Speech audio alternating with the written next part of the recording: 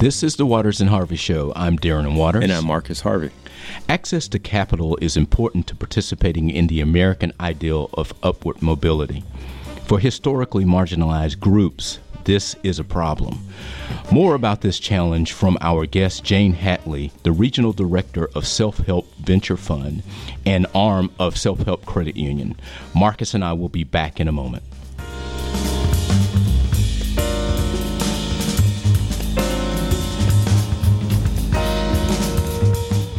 Again, this is the Waters and Harvey Show. I am Darren Waters. We're talking about access to capital, important conversation here in the studio again with my brother Marcus. Marcus, glad to be here with you. Glad to be here too.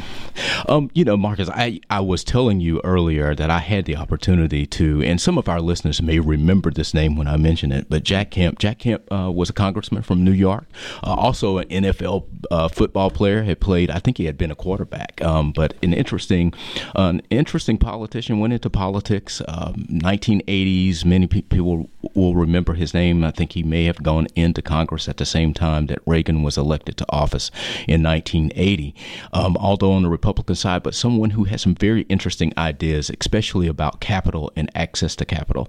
I once had the opportunity to meet him, and someone may remember that he also ran as the vice presidential candidate with Bob Dole in 1996, in the 1996 campaign. But Jack, interesting, as I said, interesting guy about his ideas around the economy and how to make our economy here in this country more inclusive. He had a real passion for that. And he was once quoted as actually saying that the real civil rights battle of the 21st century is the chance to get access to capital. Very interesting to think about that, and he's tying this to a civil rights struggle, the issue of access to capital. You and I both know from our knowledge of history that many people have had a problem getting access to capital, and that has been proven to be a big challenge for them as far as participating in the so-called American dream. Oh, definitely, and I think it's no overstatement to say that access to capital has been a primary battleground in the American experience. And I think that's the reflection of the fact that because of how our society has been constructed, full participation in American society at the economic level, the political level, requires access to capital. It does. And so if you're for whatever reason unable or limited in your ability to access said capital, then there's a way in which you don't even really register or show up fully as American. Right. And so this is really, I think, a key battleground, and has been for centuries. It's interesting because you and I both just read and discussed an article that was in the Atlantic looking at what happened to black farmers in Mississippi, and especially their inability to get access to capital and how much of their dispossession was taken from them. And I think that this is one of those issues that really that we need to go back and reconsider and talk about this, right? Government programs that were actually people being discriminated against in government funded programs that were supposed to give people access to capital but didn't. Yeah. Right. And so I think this is a key thing to consider. So I'm looking forward to having this conversation with Jane Hatley to talk about what Self-Help Credit Union and especially the Ventures Fund is actually doing to address this issue. Jane is someone who has a passion for our community, so it should be an interesting conversation. So stay with us, and Marcus and I will be back in just a moment.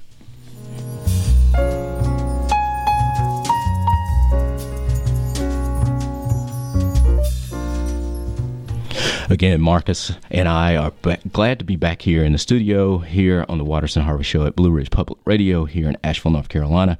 So glad to have as our guest to discuss this issue of capital and access to capital and how important it is for people to be able to have the opportunity to participate in the American ideal of upward mobility, or as some people would say, just the American dream itself, however that is, that we actually define it. So Jane Hatley, we're glad to have you here in the studio.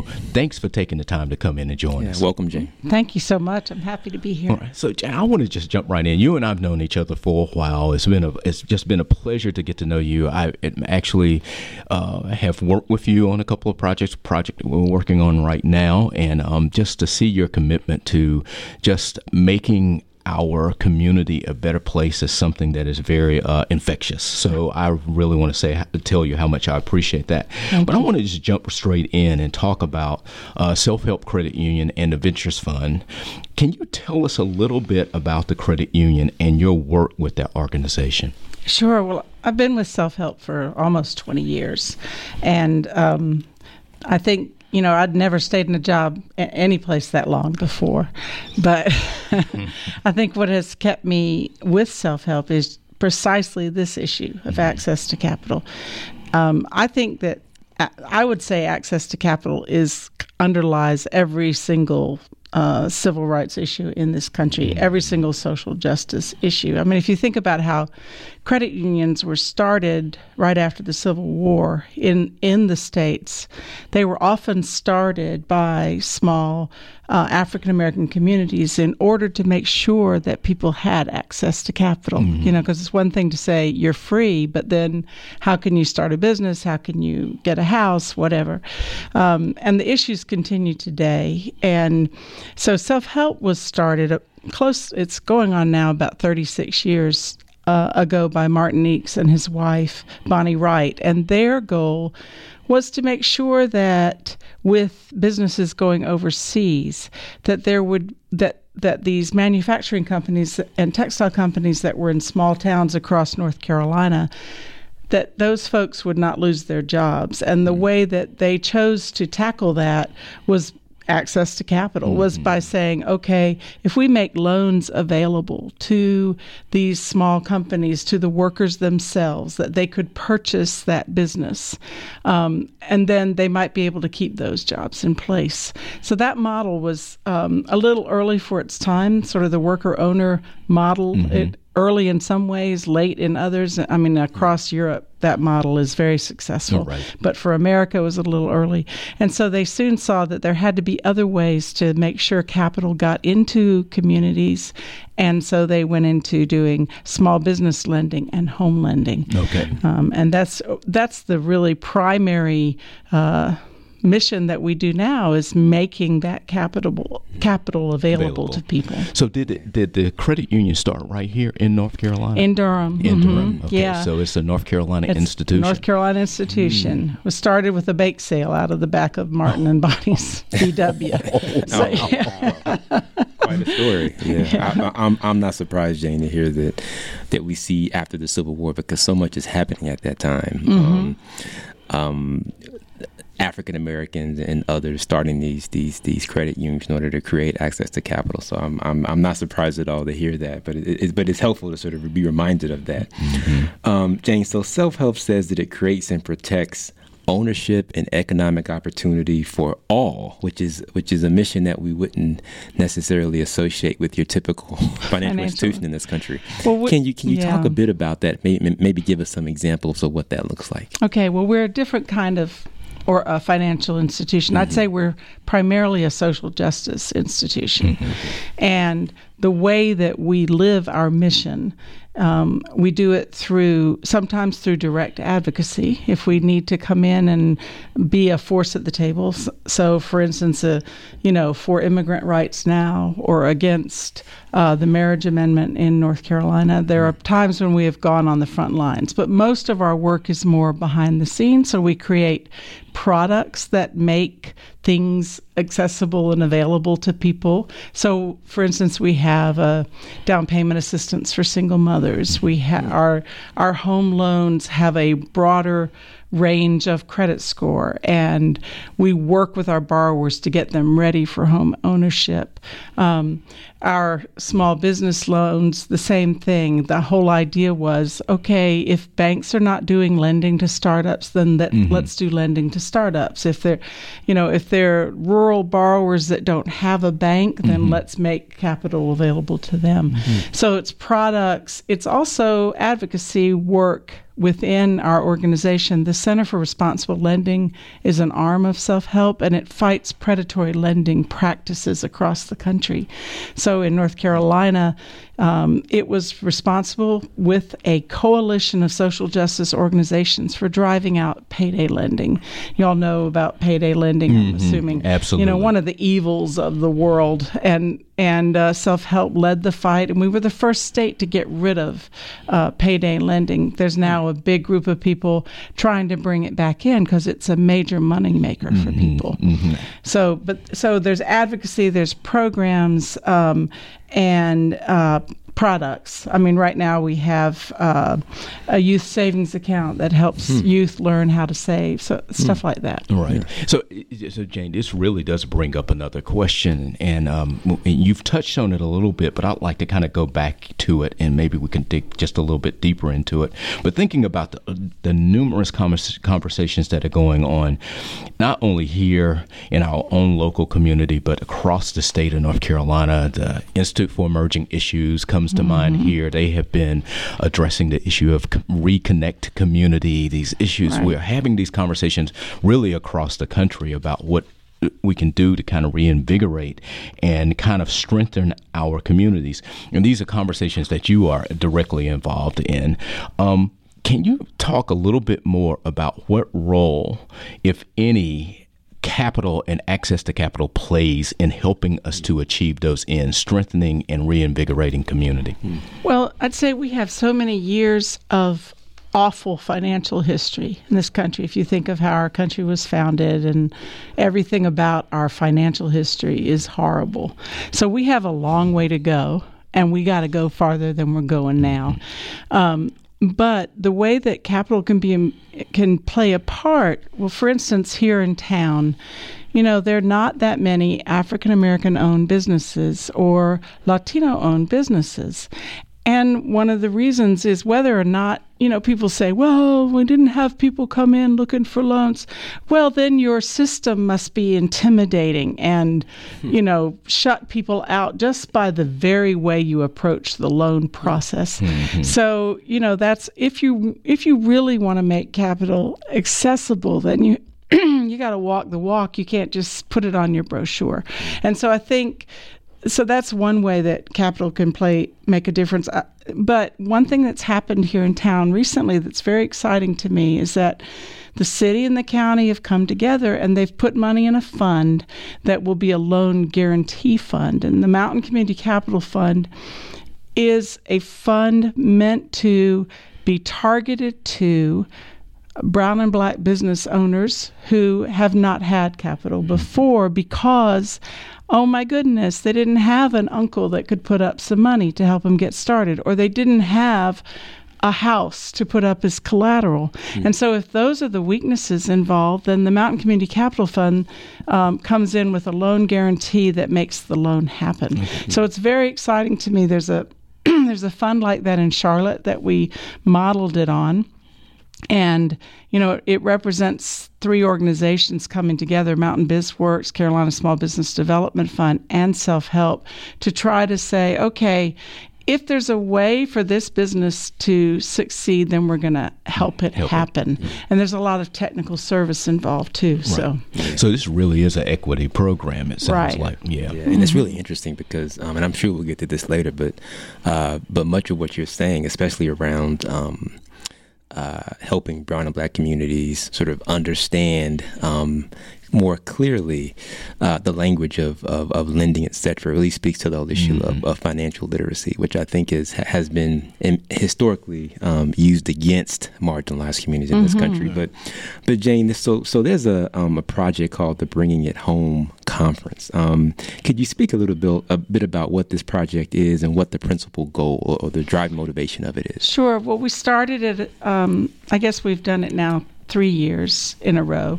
And it's a collaboration of a bunch of social justice organizations in the area that came together and said, okay, let's talk about how to bring the issues that are there in front of our face, the economic issues, how to bring those into reality for people, and how to make the kind of information available that folks need in order to take advantage of what's already out there. There's a huge number of nonprofits. They are offering resources, but people don't even know they exist, or they don't know how to get them. And so the idea of the Bringing It Home conference was to bring it home through panels and workshops. So we had panels on home ownership, we had panels on financial capacity building, all of that. So each conference has a theme. We've had the theme of the history of African American credit unions in the country, because they have a huge and important history that people don't hear about. And so we brought in Jessica Gordon-Nemhart, who's a specialist, has written this wonderful book on that topic. And then one year it was on buying locally, shopping locally, and encouraging people to not just think of local as the local white business, but the local business in an area maybe you haven't been to before, or, for products that you haven't bought before. And then if I could remember what we had on last year, I'd be able to tell you, but my brain's gone blank. Oh, it was on youth last year. And so it was talking about all the resources that are there for youth in our community, with wonderful organizations like My Daddy Taught Me That, My Sister Taught Me That, Positive Changes, all of these, YTL, My Community Matters, all of these organizations that are out there to serve youth, but maybe youth don't all know about it. Right. And so it was to make that connection. It's interesting, Jane, because you bring up something that is kind of one of those hot button issues for me, and I would term it historical amnesia, that we don't know a lot about the uniqueness and I think the richness of the African American experience. Absolutely. Marcus and I have had conversations about education in the African American community, and we talked about the Rosenwald schools, and I'm always shocked when people don't know anything about them. They've never heard of them. And even here, when you're talking about this long and rich history of really African Americans creating their own financial institutions or through credit unions, is a history that we don't know a lot about. I think about the Freedmen's Bank, and look at what actually happened with the Freedmen's Bank. How it was really undermined. And then Marcus and I, this recent essay, this article that we read in the Atlantic on what happened in Mississippi, looking at the dispossession of land among African American farmers, and how this even just access and the intimidation that they would experience when they did engage institutions that were supposed to be there to help provide this capital. So I think it is wonderful that you all are addressing this and that you've brought it up. It's a topic that we really could explore even further. Well, if you look at the original first sin, or no, not the first sin. There's so many sins, but one of the big ones, GIs coming back from World War II and having GIs of color denied the right to get a home loan. That's there. Right there is a perfect example of access to capital and how it can make a difference over generations. Right. I'd like to kind of switch gears, if we possibly could, for just a minute and talk about nonprofits versus for-profits. And it seems to me, in so many conversations that I'm in, Jane, that people are so interested in creating nonprofit organizations. And I think that has a lot to do, especially in this community, with people wanting to really do something good for their communities. Right. But there seems to be more emphasis sometimes on the creation of nonprofits versus for-profits, for-profit organizations or businesses. Is that just a misperception on my part? Is that true? And if so, why is that the case? Well, I think the nonprofit structure, I've been in both. I have run nonprofits. I also had my own company before I came to self-help. So it was definitely for-profit, not making that much, but it was for-profit. But I think that, people there's a separation. I mean, our business schools all teach about for-profit, but once again, there's that sort of intimidating air of if you really understand things like assets and balance sheets and all that. And I think that scares people off, although the same stuff applies to running a nonprofit. You know, you have to have all that capacity. But I think that's one thing. But the other thing is, I think, you know, we have an unfortunate history of white people running nonprofits and kind of keeping their distance by let us come and help you instead of tell us how we can be a partner with you and do good work for you and for us, for the community. So there hasn't been a collaborative kind of feeling. It's been more like, let us stay over here up on our white horse. And, you know, so I think that's unfortunate. But I think what I've seen that's been exciting to me in this town, this is probably not answering your question, Darren, but anyway, I'm getting there. What I have seen is nonprofits also shifting and saying we need to listen to community. We need to talk to each other. And that's been a major shift just in the 20 years that I've been working at Self-Help. So that's very exciting to me. But I think we need to go further. And I think we need to say, look, it's not that big a deal to run a business. I mean, it is. It's one of the hardest things in the world, but so is running a nonprofit. So why not make it for profit and build up your own wealth in the process? That is what you just touched on right there. I'm thinking about the broad disparities that exist. And I don't have the numbers here in front of me, but just when you look at the issue of wealth, the wealth gap is just enormous. It really is. So, and there's a growing area of study among economists and sociologists entitled wealth studies. And this is one of the areas that these researchers are exploring.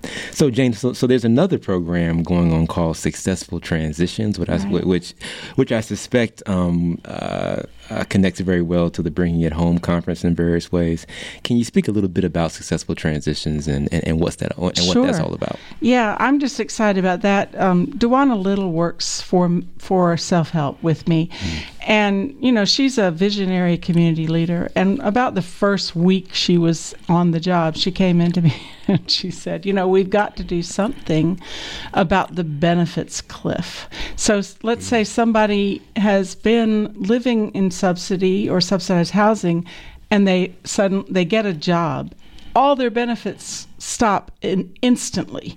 And so, there's this horrible chasm that people fall in, and it makes them want to, as happened to Duana, makes her want to quit her job, makes her want to, say, look, I'll go back on subsidy. I can't do this. I've got children, And so she was saying, why don't we create some kind of a program that could help people get over that and establish also a network of support, because that's what kept her going. She had people around her helping her and supporting her. And so Successful Transitions is a program she came up with, which takes a cohort of people who are in this situation and introduces them to all the resources that are out there that can help them get through that. It's often a very short period until the first paycheck comes and you can make it. And so it introduces them to resources. It gives them financial capacity building tools, working with OnTrack and counselors and case managers for each person in the program. And it has a match savings component so that folks save a little as they go through. It's a 6-month program, and if they want to stay in the program, they need to save, and then at the end, if they make their savings goal, it's matched. So, it's a pretty, and the idea of that fund is a emergency fund. We're not going to save great wealth, but to have an emergency fund for those times when there's no other resource. Hayne, this is one of the things I love about doing this show is that we learn so much. So just hearing about that, because I know it's important, it's such an important program, because it had me thinking about the time that I worked as a probation parole officer for 5 years in the state of North Carolina, and the difficulty that we didn't make it possible. We made it very difficult for people to transition out of that successfully. And so I think that this is an important program. And so it brings me to thinking about the whole issue of financial literacy. And Marcus, you brought that up just a minute ago. What are your thoughts about how well we're doing in preparing our citizens to be financially literate? Do we do a good job with this? No. I think we're getting there. You know, there's a governor's commission that's working, and DeWana's involved in that. Some other great people across the state are involved in that, of trying to improve our financial literacy in the schools and in the home. I think financial literacy... I have trouble with the term financial literacy because I think that's also a separating term. I think the term needs to be wealth building, and it needs to be wealth building for everybody. You know, we talk about financial literacy for people who are low income, but we talk about wealth building for white people. That's true. You know, That's just true. To be honest.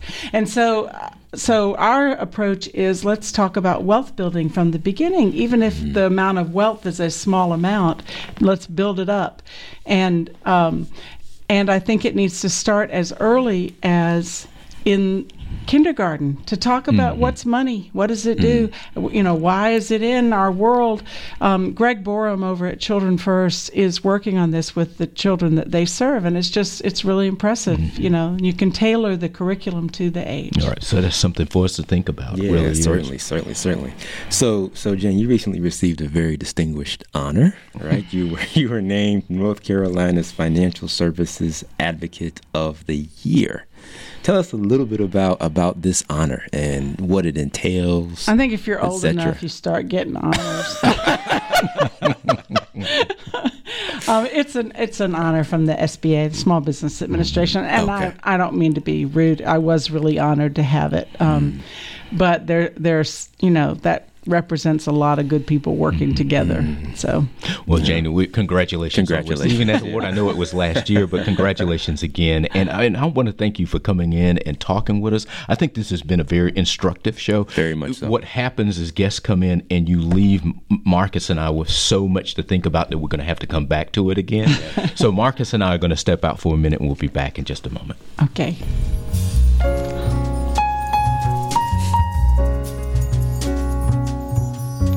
Well, we want to thank you all for joining us for this show. Marcus, this was a fun show to do, to talk about this. This is such a deep history here that we could go into the history of this, and Jane touched on it quite a bit in this show. Yeah, she did. And just the idea of reimagining the financial institution as a social justice institution is just, to me, fascinating. It is. And thinking about the history of credit unions among African Americans, thinking about, this goes back, we're in this sesquicentennial of the American Civil War, our Reconstruction now, and thinking about the work of the Freedmen's Bank and that first effort to really try to address this issue and looking at what happened there. And a lot of that had to do with discriminatory policies. I mean, the deck was really stacked against African Americans from the very beginning. And I think that's left a very deep and tragic legacy among. I agree, and thinking also about the reasons for why there has been so little cross-racial partnerships, specifically around capital, right, and the need to see more of that. Right. And Jane even addressed the issue. I think she didn't use this term, but I couldn't help but think about it when she talked about how some nonprofits approach minority communities, communities of color, in a way that is highly paternalistic. And I think that's something that we, probably an opportunity for you and I to go back and revisit that in the history of paternalism. But again, Marcus and I thank you for joining us, and we want to remind you that the Waters and Harvey Show is produced at Blue Ridge Public Radio in Asheville, North Carolina. And you can listen to our podcast on bpr.org, the BPR mobile app, and on iTunes and Google Play. Follow us and get in touch on Facebook and Twitter, and Marcus and I will talk to you next time. Take care.